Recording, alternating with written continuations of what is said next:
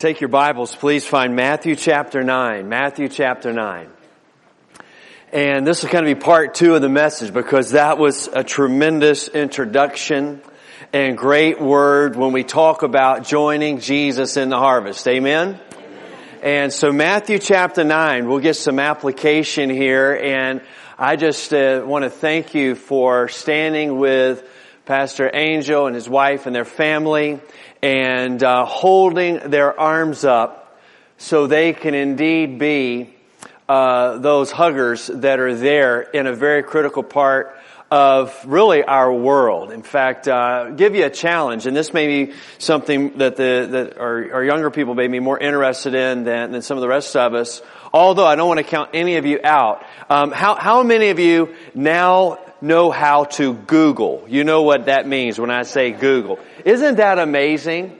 I mean, I just can't help it. So oftentimes when I come back to Kimsville, I get a little bit nostalgic, and because I was here in the mid to late '90s with Jennifer, and at that point we didn't have any kids, and we ended up with one, and now we have 3. And I would have had no idea what you were talking about if someone had said, "Hey, Google this." But I also would have had no idea what, like, one of these things was either, a smartphone. I mean, to me, this is like, something you'd have seen on old Star Trek reruns. But I'll give you something to Google. Google this question. How many nations are there in the world? You should find the answer to be 196. Interesting discovery. The SBC of Virginia has done some research on our mission field, immediate mission field. Okay, let's shrink it down from the whole world to right here into Virginia and Metro DC. We've discovered that there are 190 of the 196 nations represented right here.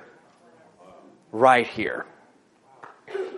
And so, loved ones, that's why it is so imperative for us to understand what Jesus is going to say to us today here in this gospel passage. And that is this most profound point. Jesus invites us to join Him in the harvest.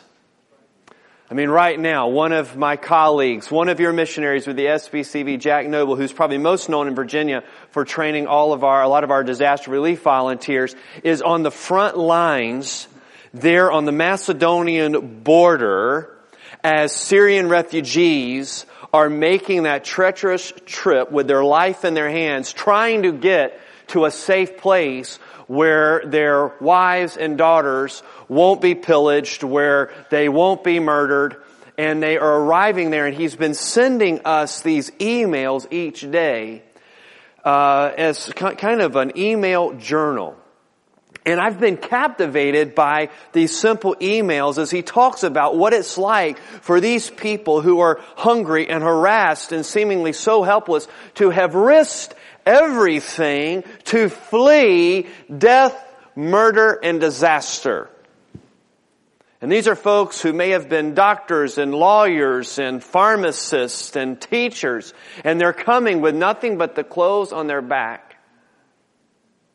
And he says they will stand in line all day for a cup of water, a cup of hot tea, something to eat. And he says they've set up a playground area. He says, but yet still, if you listen close, you'll hear the children laughing and playing. And so, loved ones, we have a mission in this world. Amen? And whether you find yourself on the other side of the world or whether you find yourself right here in Hampton Roads or there with Pastor Angel and their family ministering, understand this. There is a harvest. And Jesus invites us to join Him in that harvest. So I want to invite you to stand and let's hear God's Word. That's the portion I really want you to take away from this. Not my words. But look at the last part of chapter 9, Matthew chapter 9, verse 35 to 38. Here's God's Word. Then Jesus went about all the cities and villages, teaching in their synagogues, preaching the gospel of the kingdom, and healing every sickness and every disease among the people. But when He saw the multitudes, He was moved with compassion for them because they were weary and scattered like sheep having no shepherd. And so then He said this to His disciples. Listen to this. The harvest truly is plentiful, but the laborers are few. Therefore, pray the Lord of the harvest to send out laborers into His harvest. Father, thank you for your word. And Lord, today I pray that you would indeed, Lord, help us to understand you're calling upon us to join you in this harvest. Lord, I pray that today we will have already been touched and inspired and reminded of who you are through the time of praise and worship, how blessed we are by the time of fellowship. And God, really, Lord, the opportunity before us, as Pastor Angel's already shared with us, this wonderful, wonderful message today. And so God, I pray now, you will give us the application. Give us the scriptural application. Give us this scriptural reminder and challenge, God, to join you in the harvest. God, I thank you for Brother Kelly, Miss Brenda, for their legacy of being partners in the harvest, for the team here, for the pastoral staff, the support staff, the ministers here, deacons, leaders, Sunday school teachers, volunteers, folks working right now so we can hear the Word of God. God, thank you for the men who have been sent out from this place, who've been in this pulpit these past couple of months. And God, I pray for Brother Kelly as he'll come back here, as he comes into this pulpit. God, I thank you for his friendship, for his partnership, for his leadership, and for his stewardship of the gospel. In Jesus' name, Lord, we pray that you'll help us to hear your word. Amen. God bless you. Be seated. Now, here's what I want you to think. When you think about the harvest, you know what I can't help but think about is how the harvest is always a crisis. You need to understand that. Did you hear what I said? The harvest is always a crisis. I mean, it basically goes like this. You plant and you have something that's green, and then it goes to ripe, and then if you're not careful, it will quickly go to rotten. The harvest is always in crisis mode. Farmers have to come to terms with the fact that life kind of just goes that way. My granddad was really in his heart of hearts a farmer. He was a farmer in southeast North Carolina. Now he did a lot of other things to make ends meet because farmers kind of learn how to do that, all right? And so he did a lot of carpentry and the like. But really, at his heart, he was a farmer. And I can remember, I grew up over in Newport News. My parents would load us up, and we would drive down there to North Carolina to visit my grandparents and cousins and all that. And I remember we would drive down this road. We'd take a left turn onto what then was a dirt road. We would take another left turn onto what was then also still a dirt road.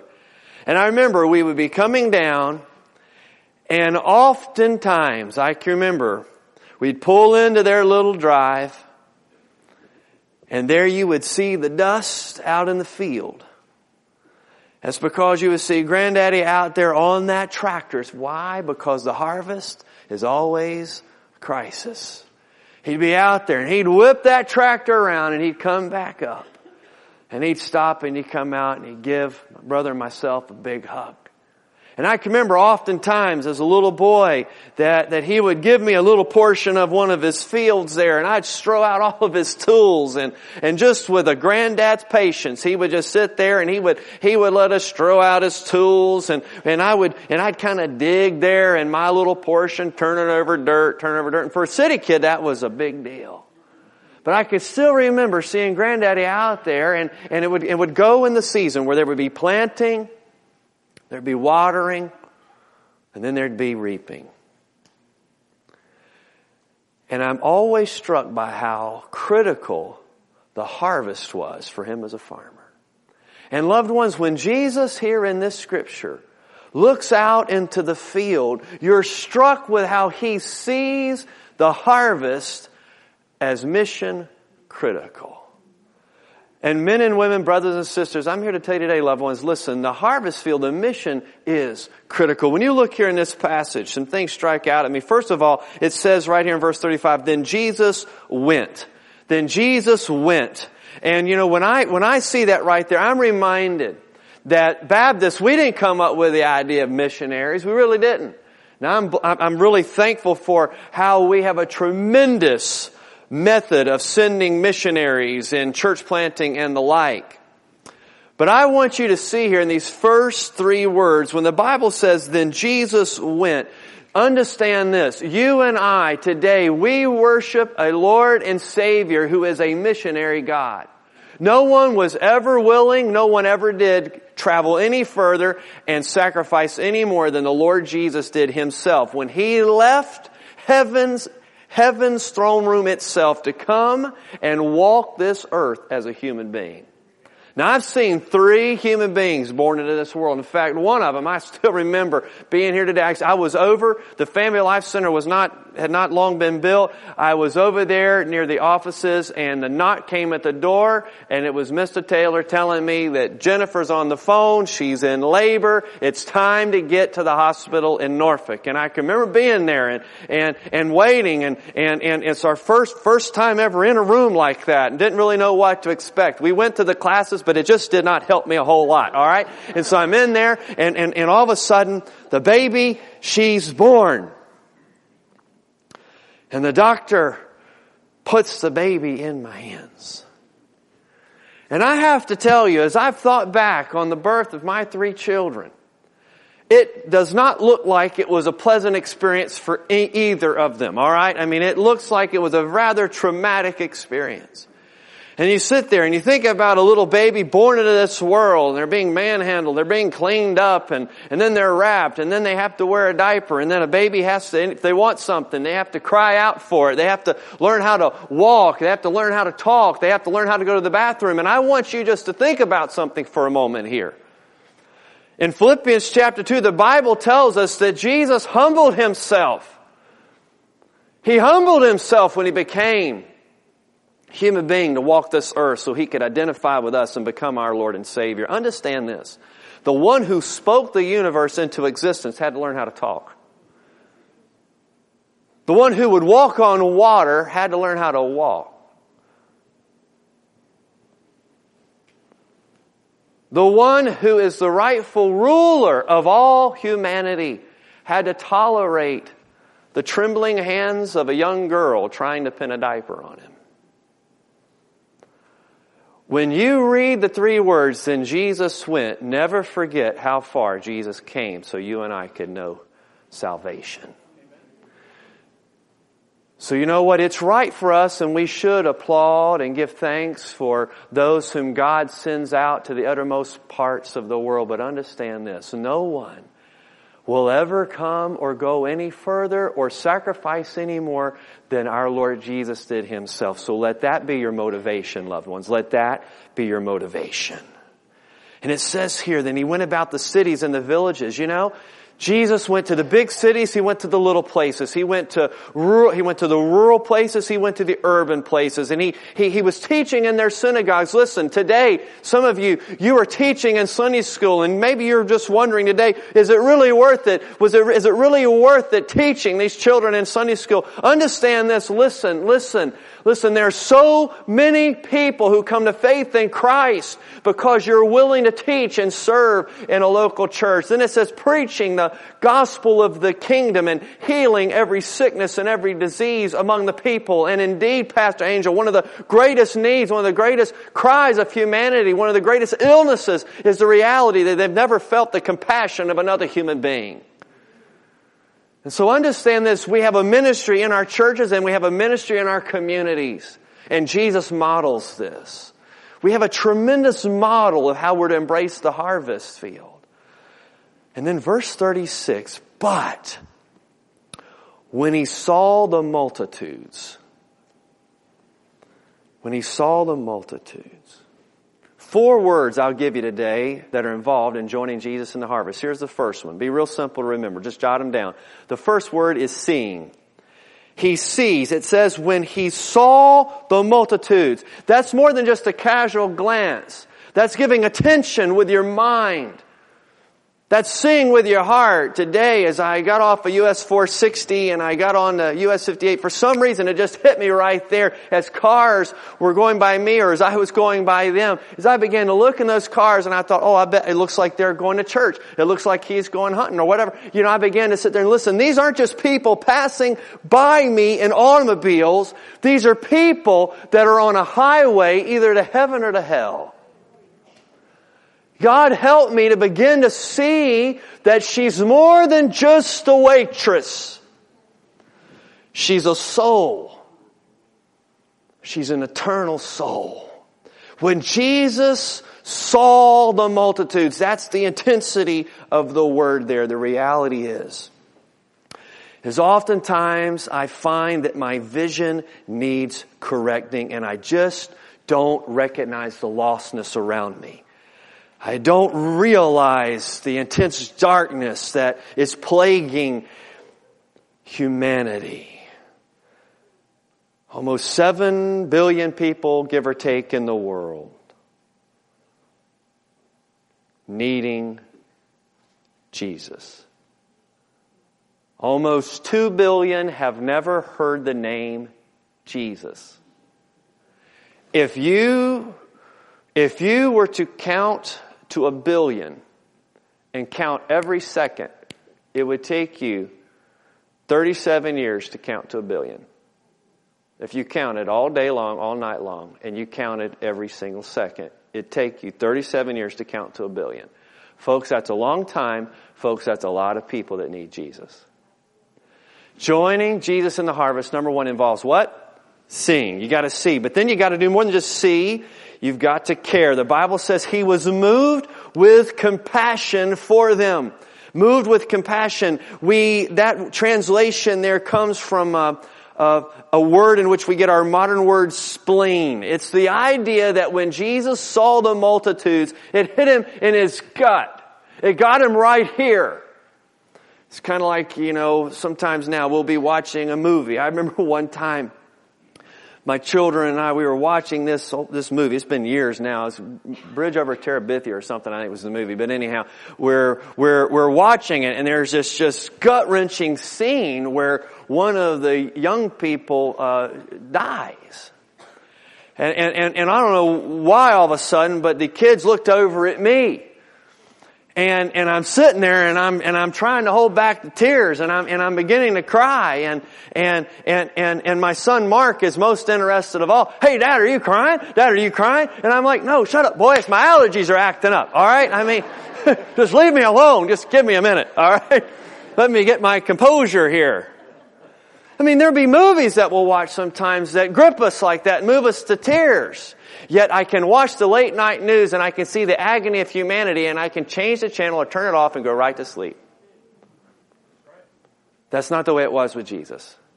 The Bible says He saw the multitudes and He was moved with compassion. Joining Jesus in the harvest, it involves seeing. It involves caring. Let me just kind of do a little game with you here. I'm going to say a word. I want you to tell me the opposite, okay? Are you ready? Ready? All right, this is kind of a midpoint break here just to let you kind of wake up. All right, ready? All right, I'm going to say a word. You say the opposite. Fast. Slow. Hot. Low. High. Low. Young. Old. Soft. Hard. Rich. Poor. Compassion. That stumps you, doesn't it? You know what some of us would say, hatred. No, that's actually not true. The opposite of compassion isn't hatred. You want to know what it is? It's apathy. It's just not caring. Joining Jesus in the harvest, it involves seeing, it involves caring. It says here in the Bible, why? Why did this happen? Because they were weary and scattered like sheep, having no shepherd. They were like sheep who had no shepherd. It's the idea that they were hurting and they were helpless, that they were fatigued and forlorn. They were dejected and deserted. They were exhausted and exposed. It literally means to be torn and to be thrown down. Shepherds say that if sheep are not led to grass, they will literally eat dirt. Sheep have died 100 feet away from water, and they've died of thirst because they just don't get there without a shepherd. Let me just ask you a question. I mean, I haven't. I mean, have you ever heard of a wild pack of sheep? I haven't. I mean, they just don't do that. Sheep need a shepherd. They need a shepherd. The people around us need a shepherd. You may be here today, and down deep, you need a shepherd. You need a shepherd. And ultimately, you don't need me to be your shepherd. You don't really, it's not really Brother Kelly who'll be your shepherd. We're under shepherds. Really what you need is you need Jesus. You know what the key for really a successful marriage is in so many ways. Well, one is you just stay together, okay? I mean, that's just part of it, bottom line. But I tell you a key is this, is my wife has told me this. She said, listen, you're not my Messiah. I can't be. And praise God, that job's taken. I used to try to remember as a youth pastor when I was here. Listen, I'm not your Messiah. Jesus is your Messiah. I remember he was Derek then, now he's Pastor Derek Futrell, Pastor Derek. You know, I remember that was something that we carried with us. I think about how really this church in so many ways, it's one of the lessons that I picked up when I was here on this staff here, was the idea that in this church it was about us as the body of Christ, you as the body of Christ, as brothers and sisters in Christ working together with your pastors and with your deacons and with your leaders and with teachers and with volunteers and with people who may or may not have had a name badge. I mean, the reality is this, is we're the body of Christ, but we understand we have Jesus. He's the Messiah. He's the shepherd. And when Jesus looked at them, He saw people who needed a shepherd. But when we look, what are we seeing? Joining Jesus in the harvest, it involves seeing. It involves then caring. And then Jesus says something interesting. He says in verse 37, He then looks at His disciples and He says, the harvest truly is plentiful, but the laborers are few. Therefore, listen guys, pray. You see, joining Jesus in the harvest involves seeing, it involves caring, but it involves praying.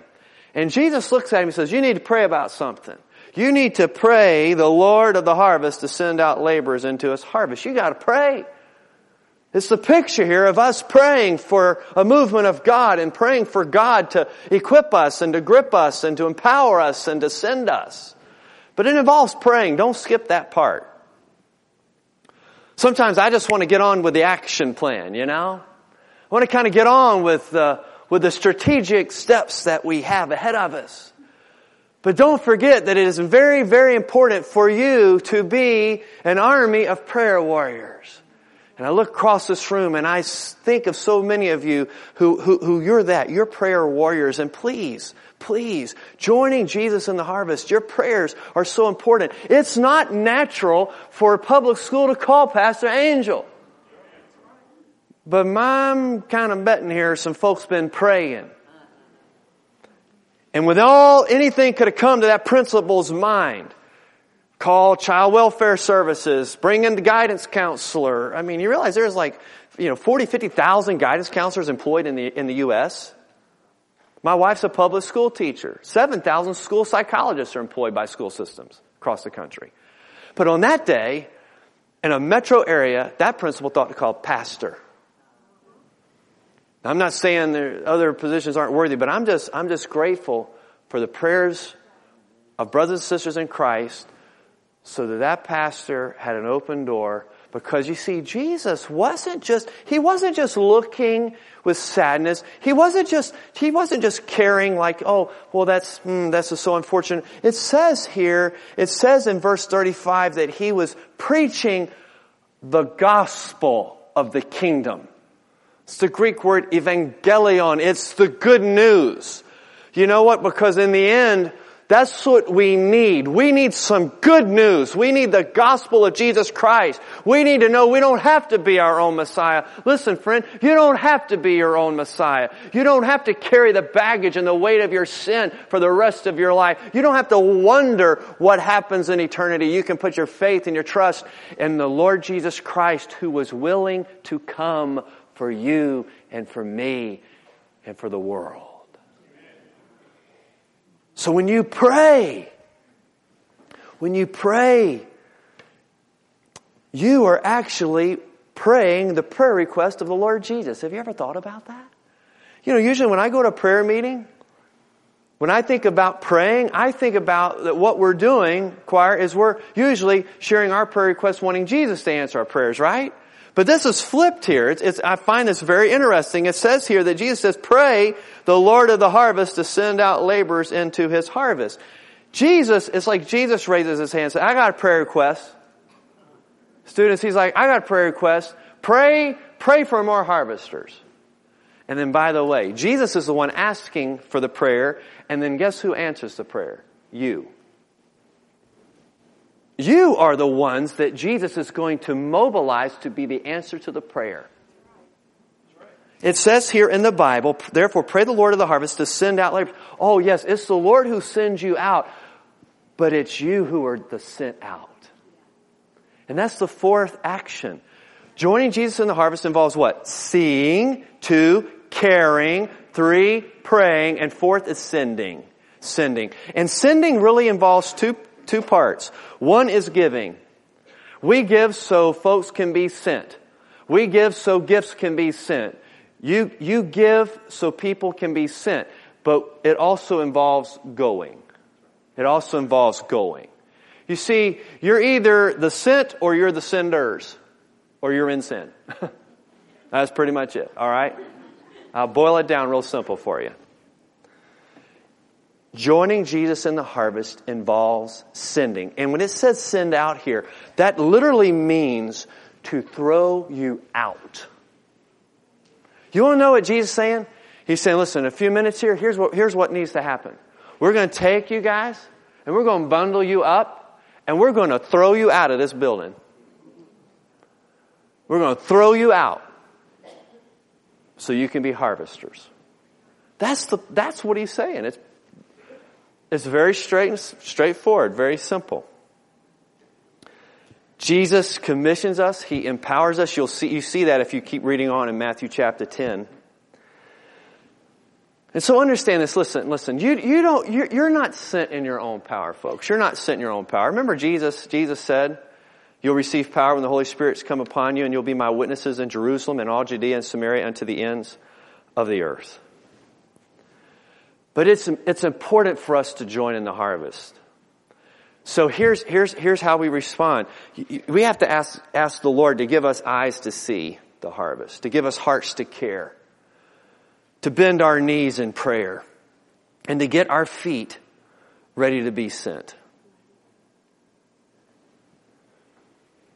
Because listen, the harvest is always a what?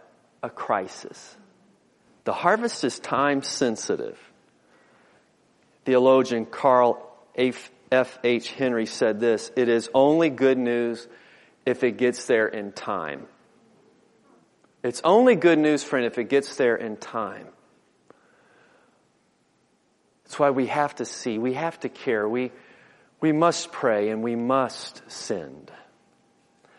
I can remember riding down with my folks that dirt road.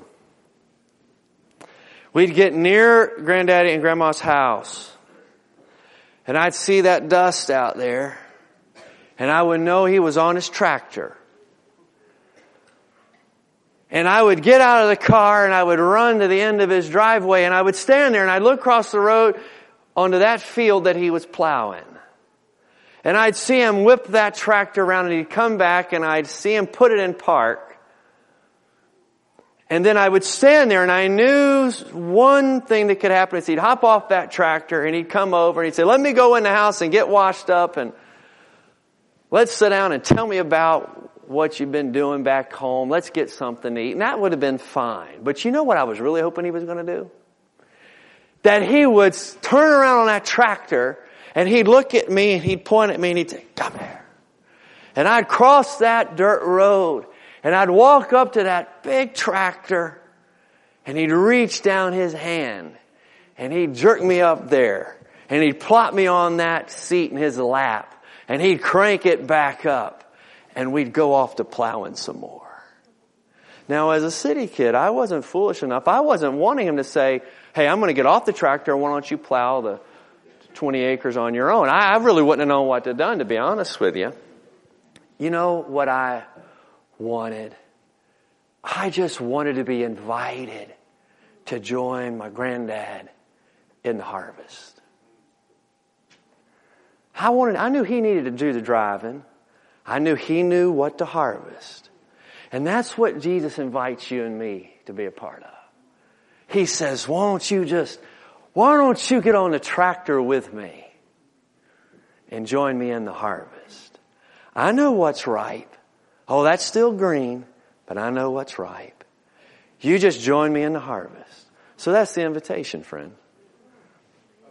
Why don't you just get on the tractor with Jesus, church, and join him in the harvest? So I want to invite you this today as we pray. We're going to have a song of invitation. Pastors will be down front. If you are here today and you are, come on, Andrew, and you're a sheep without a shepherd, the good news is this, is that Jesus sees your need. He cares. And he was willing to come for you. So won't you now, today, just come forward, just come to this, right about where this cross is. Tell one of the pastors that you know you need Jesus to be your Lord and Savior. You don't have to have any fancy words or anything like that, no. You just come to Jesus. And we're going to love and encourage you as you begin a relationship with the Lord Jesus. Maybe you're here today and you're not really officially a part of this church. I invite you to come forward today and become a member. This field needs harvesting. And we need to join together. Don't just stand there watching what's going on. Come on. Join in. We invite you to become a member of this church. Perhaps you want to come and kneel and pray for the harvest. Maybe you want to stand right where you are. Maybe you just want to come here and give Pastor Angel and his dear wife just a hug and just shake their hand and say, we're praying for you. Maybe right as you stand today, you want to write down the name of someone you're going to start to pray for. And if you're looking for a name, you know what? Pray for my brother. Pray that my brother will respond and trust Jesus. Father, thank you for sending Jesus. Lord Jesus, thank you for paying for our sins. Holy Spirit, help us to see and to know that we're empowered to join Jesus in the harvest. Oh Lord God, move among us. The fields are white unto harvest. In Jesus' name, amen.